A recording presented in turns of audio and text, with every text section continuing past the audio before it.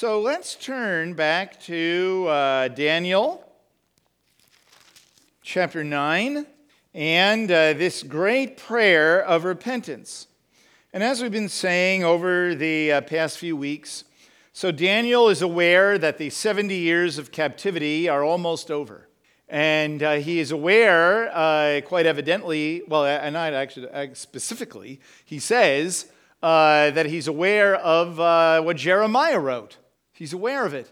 And as we have observed over the past few weeks, he's also kind of aware of what Moses wrote and a little bit of aware of what Isaiah wrote. Daniel knew the word of God that was available to him.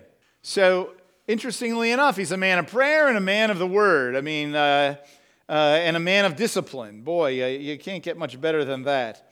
And we have, in a sense, observed much of his life. Starting when he was a youth, and now he's an old man at this point. So that's, all very, very interesting.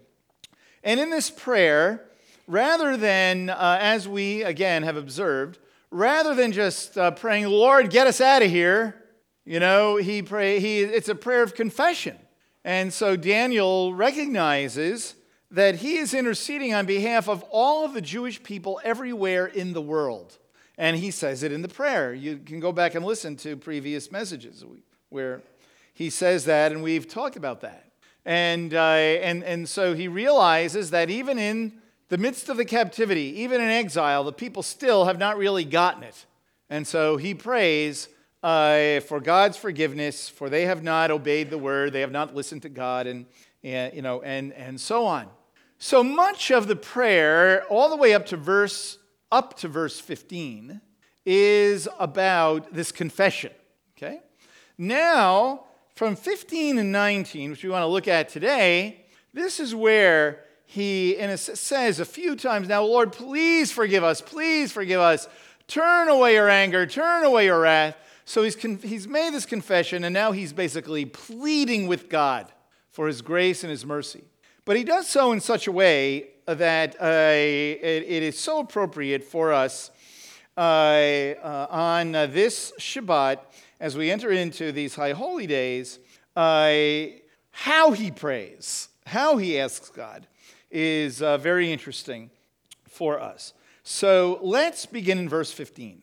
And now, O Lord our God, who has brought thy people out of the land of Egypt with a mighty hand, and has made a name for thyself, as it is this day, we have sinned, we have been wicked.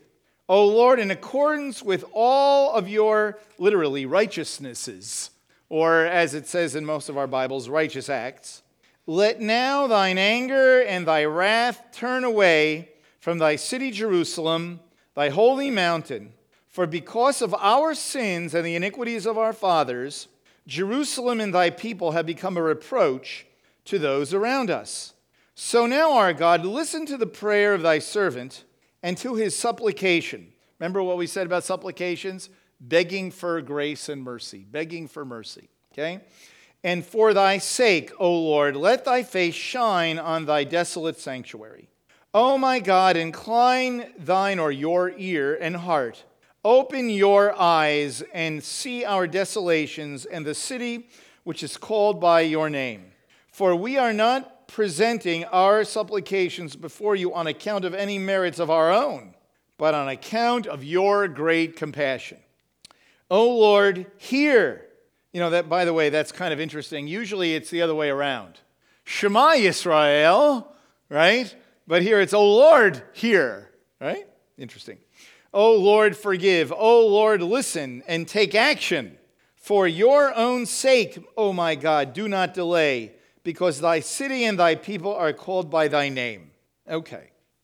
So, boy, there is all kinds of juicy things in this passage for us to learn from and understand. First of all, if you go back to the beginning of the prayer, in verse 4, where he actually begins praying, he says, And I prayed to the Lord my God and confessed and said, Alas, O Lord, the great and awesome God who keeps his covenant and loving kindness. Okay, I just want to stop there. Who keeps his covenant. Okay. So right at the get-go, right at the beginning, he refers to God keeping his covenant. I would suggest that the entire prayer is framed in this covenant relationship. Now, as believers in Yeshua, as people maybe who have been around the block a few times, reading through the Bible, you've heard 1,000 sermons, you've read books, or you've been coming to Beth Messiah for a while. We get so used to this concept of covenant that it's like, been there, done that. We get the inoculation. We get the inoculation of some truth, and then we don't really think about it anymore. We just sort of assume it, And so this whole issue of covenant is really very, very important. And it's a very motivating factor in Daniel's prayer, and therefore it should really be a motivating factor in our prayer as well. This idea of covenant relationship was absolutely radical when God first called out the Jewish people. It was radical, okay? The fact that God would include people in what he was doing was absolutely radical. See, in the ancient world it was, there's a God, and we just got to pray he doesn't kill us. And so we got to do what he says. And that was the relationship. Now, unfortunately for some of us, that may be the relationships that we have had in life, sadly. And sometimes we may think that that's how God is. But if we think that that is how God relates to us, then we have a unfortunate understanding, a wrong understanding of covenant relationship. See? In the covenant relationship that God fostered with humanity in the Garden of Eden, and then narrowed down in a specific way with Abraham and his descendants and all of us, even including the covenant of David, the covenant of land, the new covenant as well, there is a responsibility of humanity in bringing to pass the will of God, what God wants to do in this world. Now, we're oftentimes used to thinking about the covenant in terms of eternal destinies. And so it is true that just as Daniel prays, I'm coming with no merits of my own, that marvelously God in Messiah Yeshua in the new covenant, he takes responsibility for our holiness. He takes responsibility for the forgiveness of our sins, but we're still called to participate as like a junior partner in what he's doing in this world. See? We have responsibility. The responsibility doesn't always have to do with my the determination of where I end up forever. It's just simply our calling as people who know the Lord. See? And it's this great privilege, therefore, that we have to be in this covenant relationship with God. And that is what I believe motivates Daniel in this prayer. And that's why he spends most of the time confessing sins. See? Because in order to fulfill the purpose or the calling for which he has called Israel, and by virtue of the coming of Yeshua, all who call upon the name of the God of Israel, okay? In order for us to be fulfilled, satisfied in what we're supposed to do and be and enjoy it, we need to confess our sins. But it's not just so that we'll feel good about ourselves, It's not just so that I'm a happy camper. It's so that I can participate well. See? And I'll just say right now that if our attitude is it's about the river flowing from God to me, I'm going to suggest that we walk away unsatisfied the majority of the time. Because you see, that's not the main idea. The main idea is not just about God has done all this work in this world so that I can be comfortable and nice and happy. Yes, that is a residual blessing of being in a right relationship with God, but the main idea is that he created us in his image and his likeness so that we can represent him in this world, and it is through those who call upon the name of the Lord that is, in a way, the avenue of God entering in and making a difference in this world. And that is why, you ever wonder, why did there need to be a Yeshua?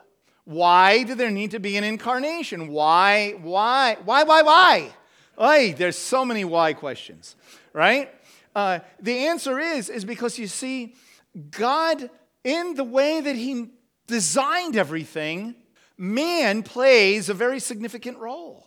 So much so that God manifested himself in humanity, in not just taking a man and injecting himself, but from his very being. That's why there needed to be a virgin birth. That's why Yeshua's birth was different and significant. That's why his life was different and significant. That's why there was only one of him, right? And that's why when he rose from the dead, he rose from the dead as a human being in glory. See? It didn't go back to, this is how it was before. No, when he rose from the dead, now he is like glorified humanity. And you see, that is why he is our Messiah. And that is why when we're identified with him and in him, we can be the men and women that God called us to be, you see. And so Daniel wants to be the right kind of person. He wants the Jewish people in this context to be the right kind of people. And he's very concerned about the covenant. He's very concerned about the calling of the people. And so he confesses their sins, not to save his own skin, but for the purposes of God. And I say that so that we can understand what's going on beginning in verse 15. Okay? So in verse 15, and now, O Lord our God, who has brought your people out of the land of Egypt with a mighty hand, and has made a name for yourself, as it is this day. And then he interjects, reiterates all those other, everything he said. We've sinned, we've been wicked, but it's despite ourselves, you have made a name for yourself by taking us out of Egypt. When Daniel mentions the Exodus, he's not simply saying, Lord, based on your track record of getting us out of jams, get us out of another one now. I mean, that is a way to read that, Based on what you've done, Lord, you are certainly our deliverer, and you have delivered us. You hit the home run coming out of Egypt there. Lord, now please get us out of this jam again. But that's not exactly what he's saying. He's saying, Lord, through that experience of taking us out of Egypt, you became known as the deliverer. You became known as the Redeemer. By your taking us out of Egypt, you made a name for yourself. Now, that in our world, sometimes that's like a negative thing people say. You really made a name for yourself there, eh? And of course, in the most positive, we'd say someone did something really magnanimous and whatever. And so, they made a name for themselves, meaning their reputation, who they are.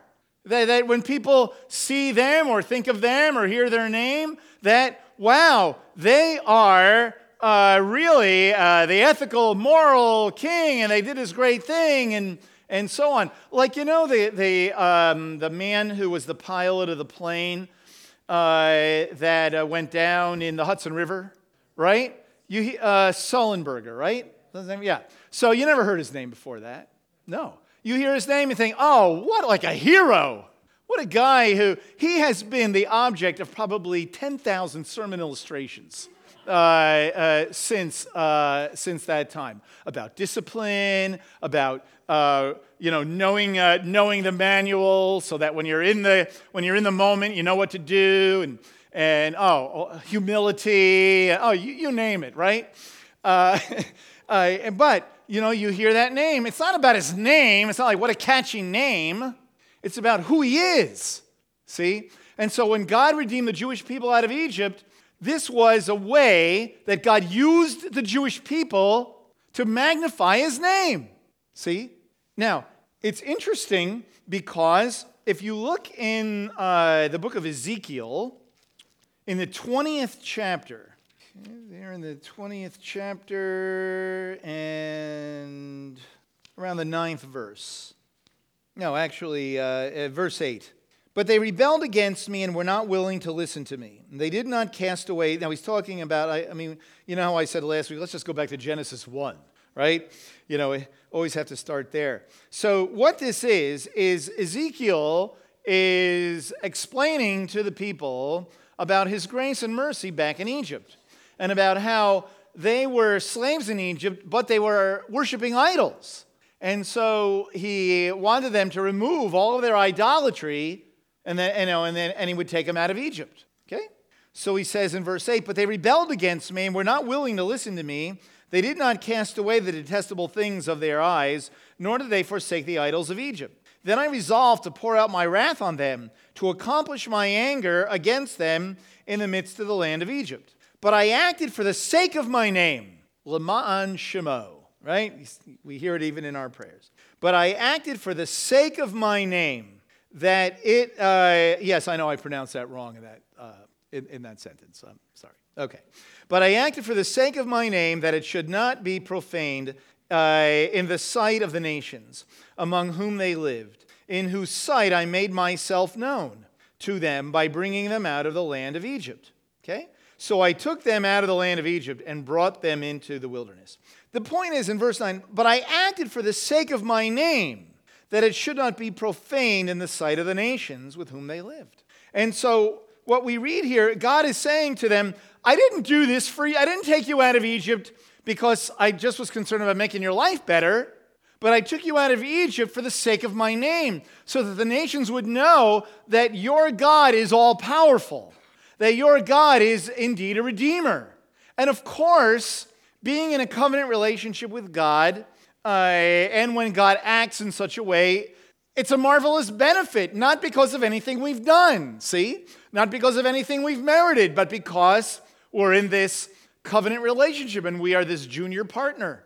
And so that means that sometimes there's chastisement and other times unmerited blessing, see? But it's for the sake of his name. So Daniel, going back now to Daniel in the 9th chapter, he says here in verse 15, yes, "And thou hast made a name for yourself as it is this day."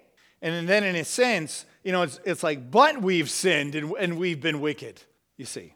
"O Lord," now he prays, "in accordance with all of your righteous acts, all these great things you've done, let now your anger and your wrath turn away from the city of thy city Jerusalem and thy holy mountain." Okay? "For because of our sins and iniquities of our fathers, Jerusalem and thy people have become a reproach to all those around us." Okay? We become a shameful thing to all of those around us. Now, do you notice something kind of interesting in verse 16?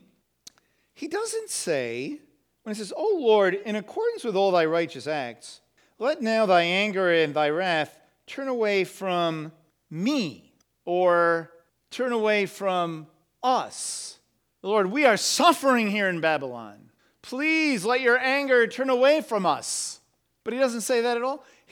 It seems like it's like totally out of place in a way, because they're not in Jerusalem. They're not at the mountain of Zion, in Jerusalem, the Temple Mount, as we might call it.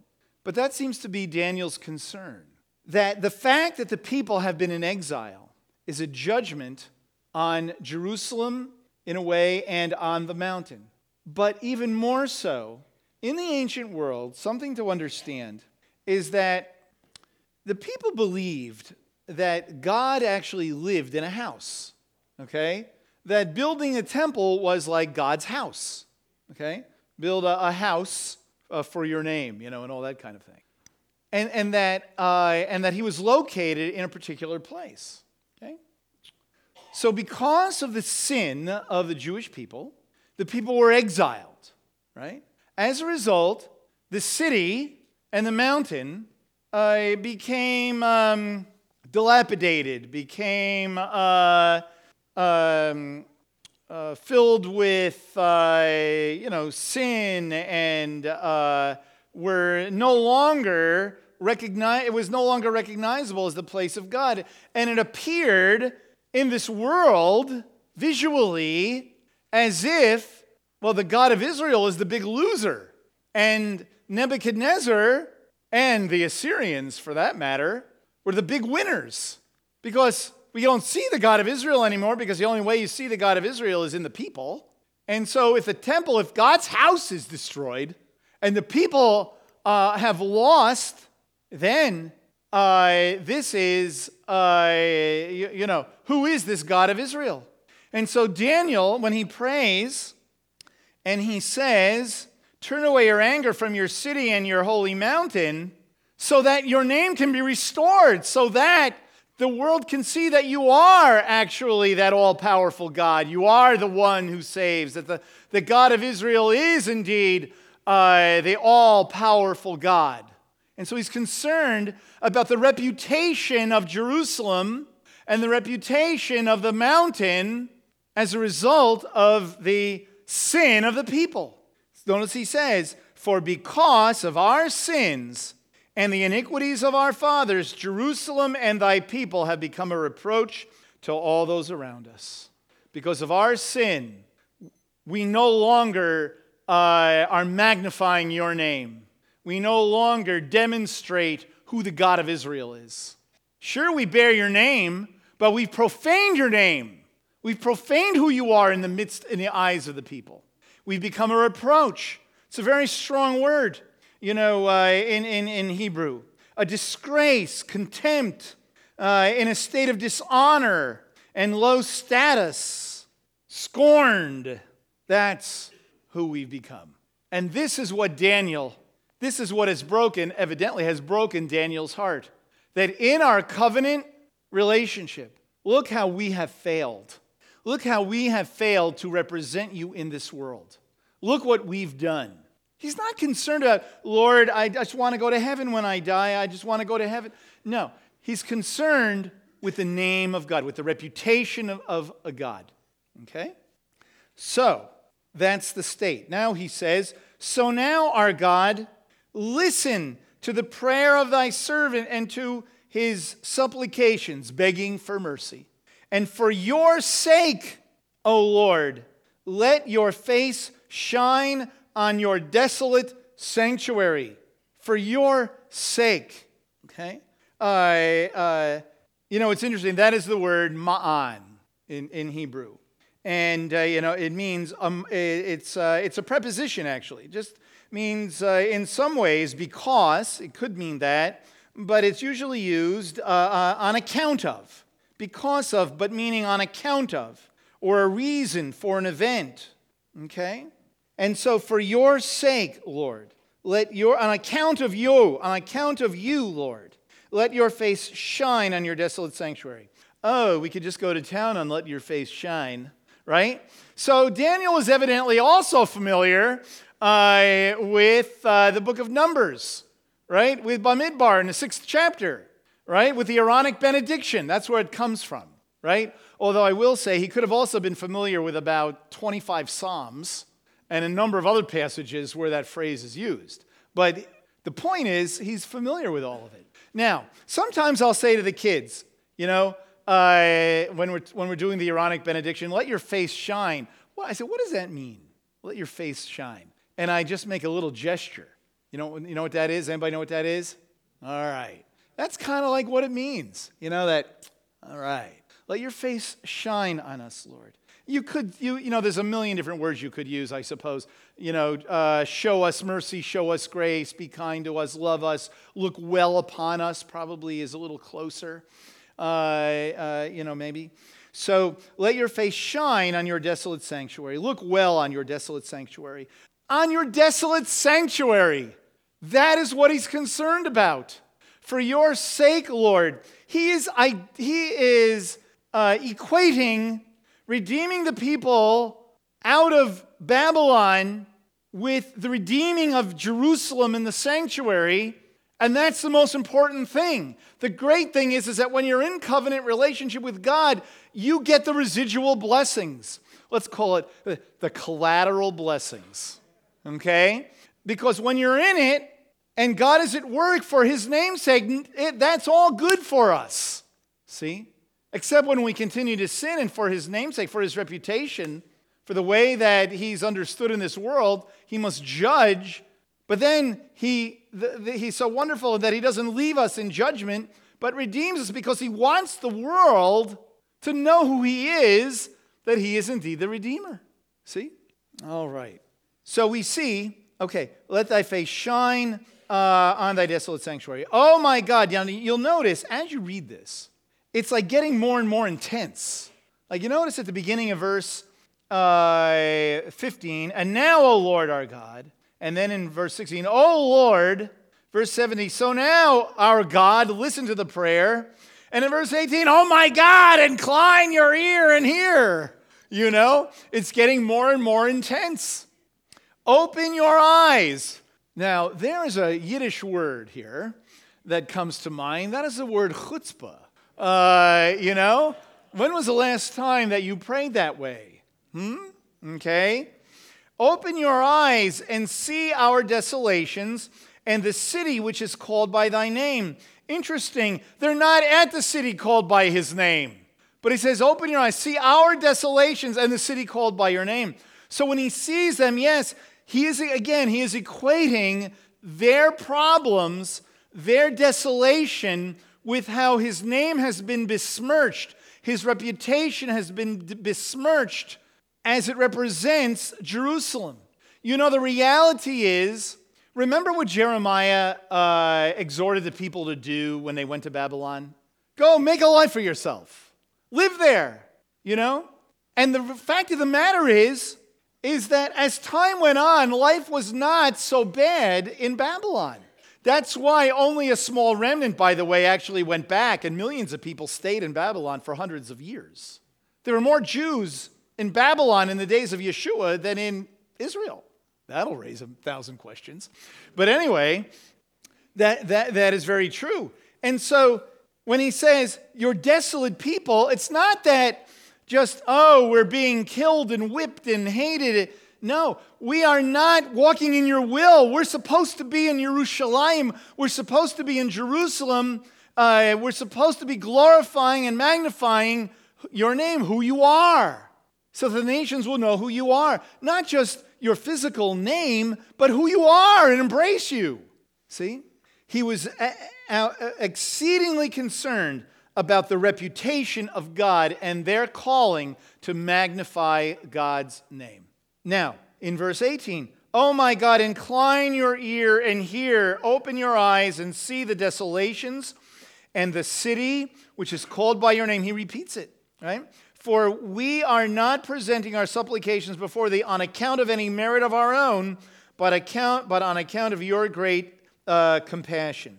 O Lord, hear. O Lord, forgive. O Lord, listen and take action. For your own sake, oh my God, do not delay, because your city and your people are called by your name. I mean, it's pretty clear what Daniel is concerned about here. That it is not about them feeling good. It is about God's name. It's about covenant relationship. That they are in this covenant relationship, and in that covenant relationship, they have no merit of their own. It's only by the grace and mercy of God that they are even in a relationship with God. And so he's begging God to redeem them out of Babylon so that just like when they were redeemed out of Egypt, a name could be made for God and they would fulfill who they're called to be. Be my witnesses, as it says in Isaiah 43. That's what it means to be the chosen people, to reflect the nature and the character of God. Now, there are a number of places in the Bible that reflect this truth, okay? You know, for example, you read in Psalm 25, in verse 11, for your name's sake, O Lord, pardon my iniquity, for it is great. Okay? In Psalm 31, in verse 3, you are my rock and my fortress. For your name's sake, you will lead me and guide me. Okay? In Psalm 143, in verse 11 there, for the sake of your name, revive me. In thy righteousness, bring my soul out of trouble. For your sake, for the sake of your name, O Lord, revive me. And so, from the point of view of the scriptures. The cry of people who know the Lord is, Lord, for your sake, God, bring me back into covenant relationship. For your sake, for your will, for your purpose, for your meaning, Lord, bring me back to you. Now, there's something very profound in this, okay? And that is, it is ingrained in us, almost to the point of no return. That's too negative. It's ingrained on us, but not to the point of no return, okay? That in our relationship with God, it is about God coming down to us. And of course, in Yeshua, there's all kinds of nice devotionals about that. We could not know God.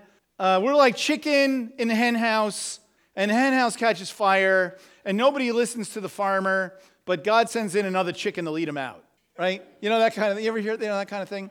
It's not bad. I appreciate where it's coming from. I understand it, okay? I get it, But really, the reason for the incarnation was because of the glory of God, and that Yeshua would be the first of glorified mankind, and that's really, it's a very important thing to get. And so, as the point is that the whole point of God entering in a covenant relationship with us, the whole point of the coming of Messiah was not so much him coming down to us. It's a part of it. It's a part of it. Like, you think of several different verses in the book of Hebrews, about Yeshua experiencing temptation and experiencing all this, so that and all of that, so that he's like one of us, not sinning, but like one of us. Okay? Yes, that's a part of it, but it's not the main part of it. Okay, that's the thing. It's not the main part of it. The main part of Yeshua coming into this world and dying and being raised from the dead is so that we could be raised. Not that God could be lowered, but that we could be raised. That's why it says in Colossians, in the Brit Hadashah, in chapter 3 and verse 1, you have been raised with him. It's not about him being lowered. It's about us being raised. And so when we come to know the Lord, it's not so much, it is, but it's not the main thing, that God has come to me. It is that I have come to him. And part of it is that he works in my life and redeems me and helps me to feel better about things, and I'm not so angry all the time, and I'm living a better life. Yes. But the main thing is the reason for that is because I'm being drawn closer to him. I'm being brought up. I'm a better version of myself because I'm in him, because I'm called to reflect his glory.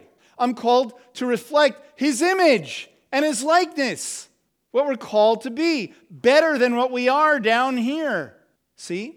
And so that's why, do you ever notice in the Bible, whenever anybody would go to Jerusalem, regardless of the altitude, they're going up, always going up to Jerusalem, okay? Even if they start up on the top of a mountain, they're going up to Jerusalem, all right? Aliyah, the word Aliyah, that's what it means, to go up. That's what it means. So we can say we make Aliyah to Israel, move to Israel, we're going up. And in a way, that's why the person who comes and says the blessing over the Torah, it's called, we use of course our Ashkenazi, North American, everything else, European dialect, Aliyah. Aliyah, that's what it is, going up. And may I suggest that in our worship, in our walk with God, in our entire life, it's all about going up. That's why if you see, I wrote a little brief post on our blog, and you can access that through our website, Facebook, so on and so forth, about one of the great things about services that we have, our worship services, is the liturgy. And the liturgy is there to move beyond our own thoughts, and just our own feelings, and move up. And that the goal is, as Heschel said, from mountaintop to the unfathomable, that coming to worship, it's like a microcosm of our lives, When we come together for a few hours on Shabbat morning and for the holidays. It's like a microcosm of our life. And so if we come thinking, oh, well, I wonder what he's going to have for me today, or I wonder what I'm going to get at, what am I going to get out of this? I really didn't like the service. I really didn't get a lot out of it. May I suggest the river's flowing the wrong direction.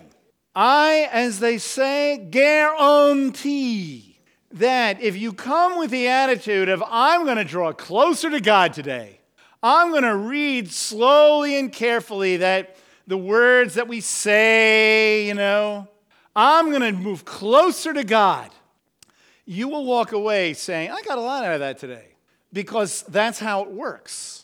That's why the more joy and satisfaction you have in your life in the Lord is when you have the attitude that it's not just about what He's going to do for me, but how do I serve Him better? How do I do what He's called us? How do I draw closer to Him? How do I move up? How do I keep moving up? That's what we want to do, see?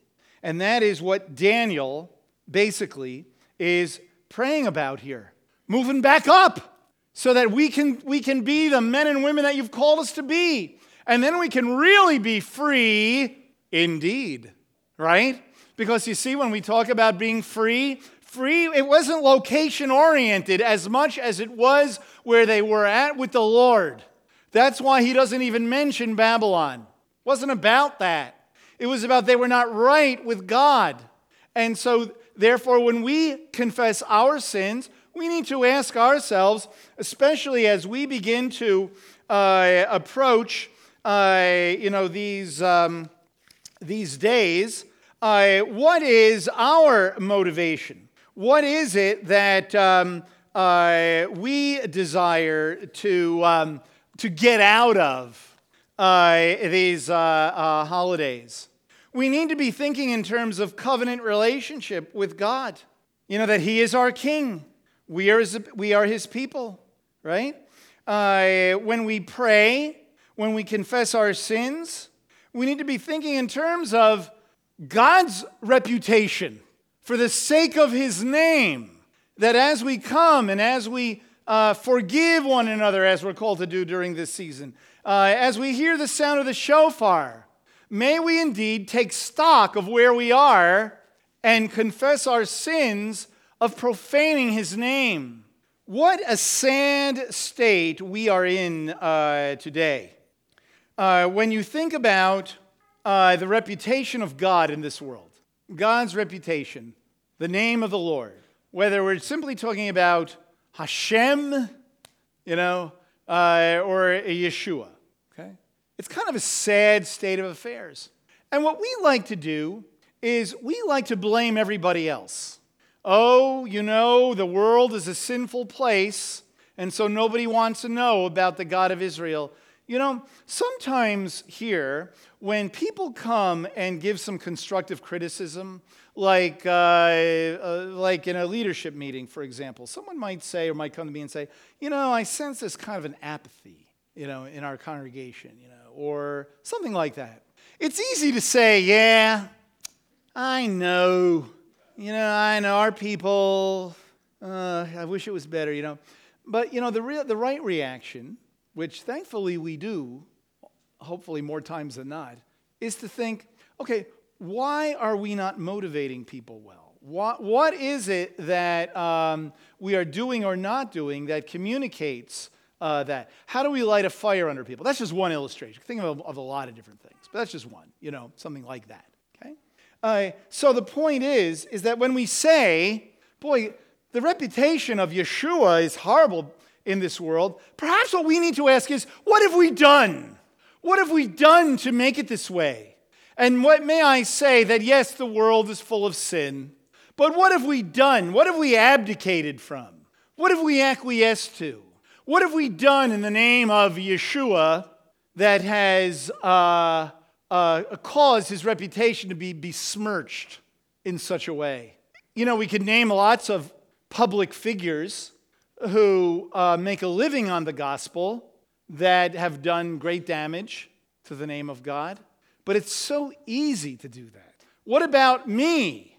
What about us? We are called to magnify his name.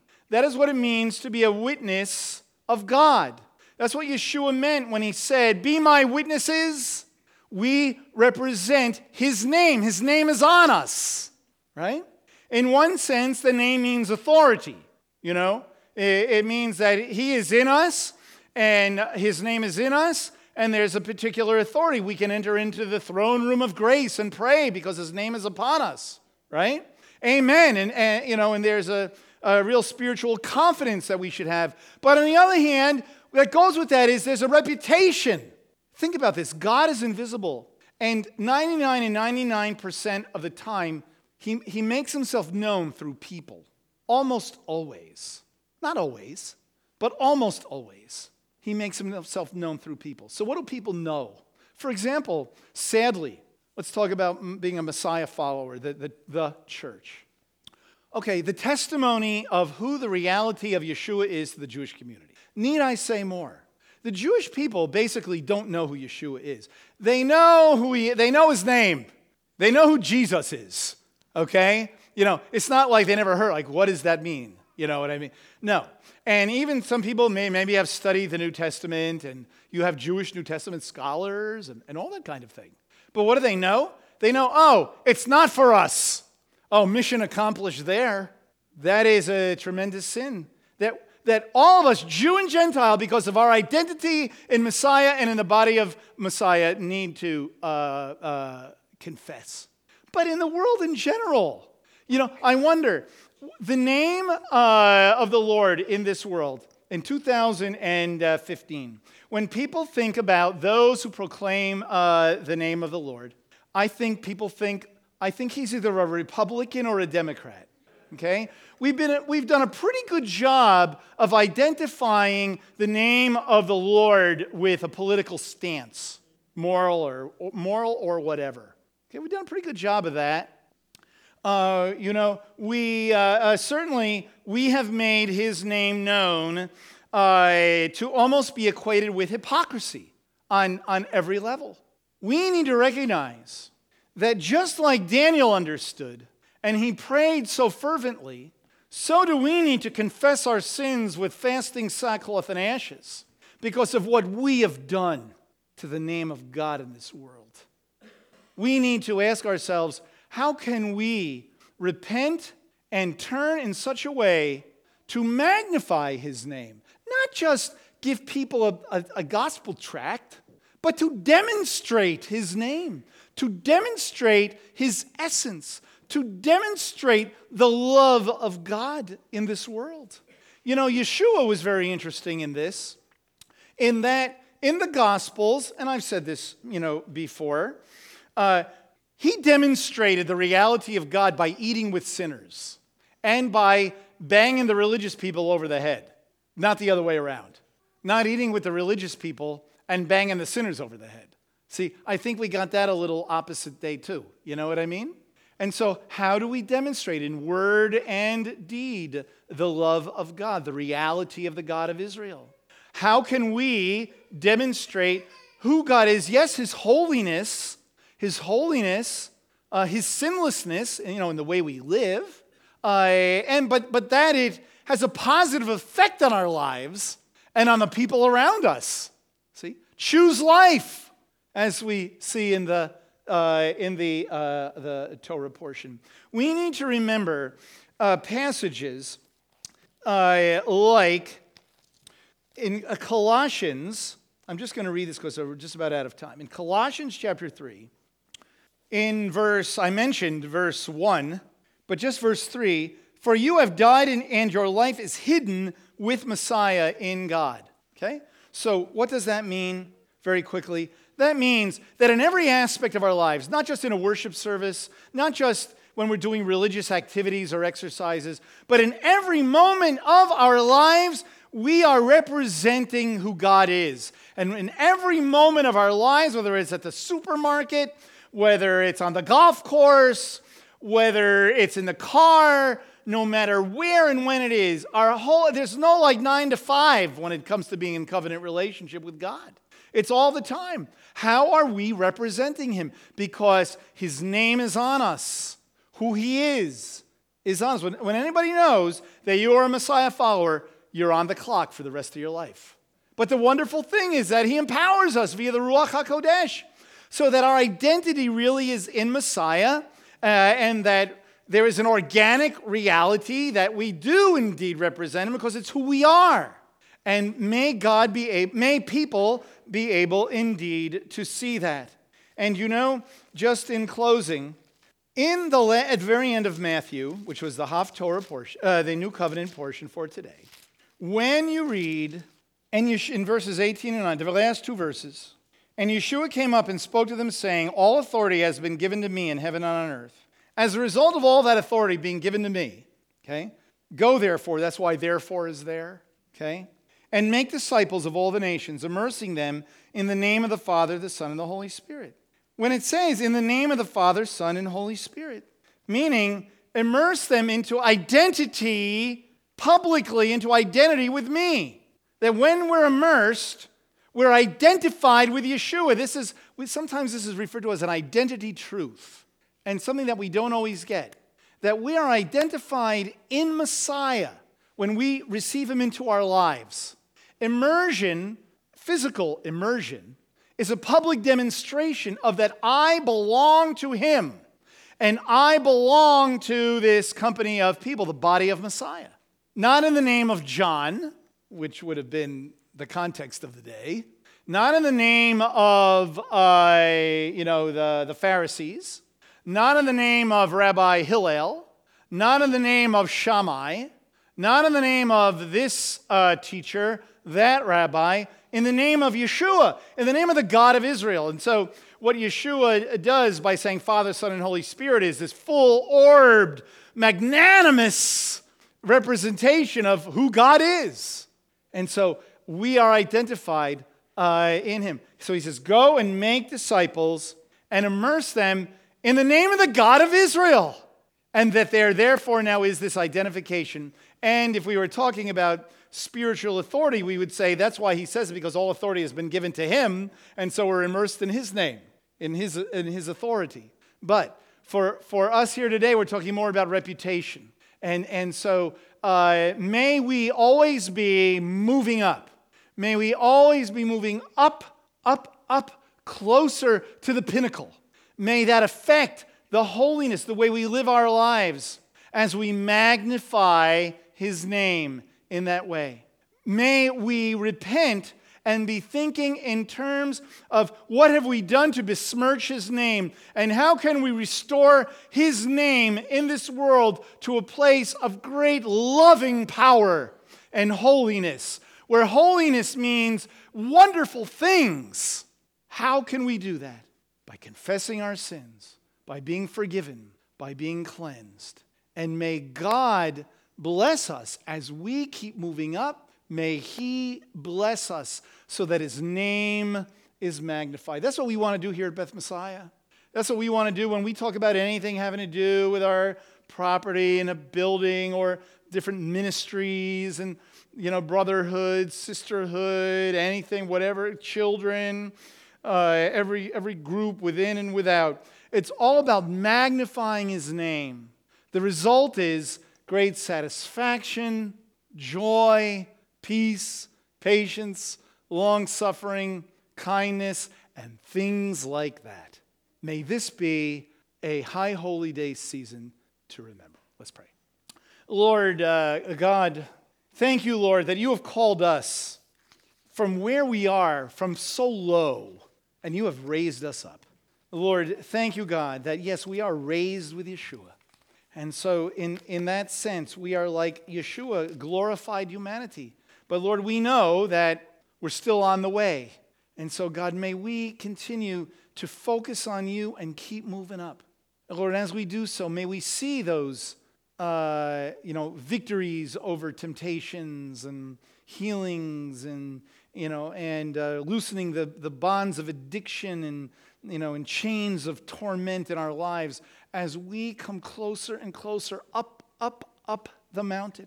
Lord, I think about all the way back at Sinai when your desire was for the people to go up the mountain. Lord, I think about Abraham bringing Isaac up the mountain. Lord, I think about the placement of the temple on the mount. Lord, may we constantly be making aliyah to you, Lord. And may it truly be a metaphor for a land of milk and honey, being in this relationship with you. And Lord, may people see the way we conduct our lives and say, wow, that's like a great life.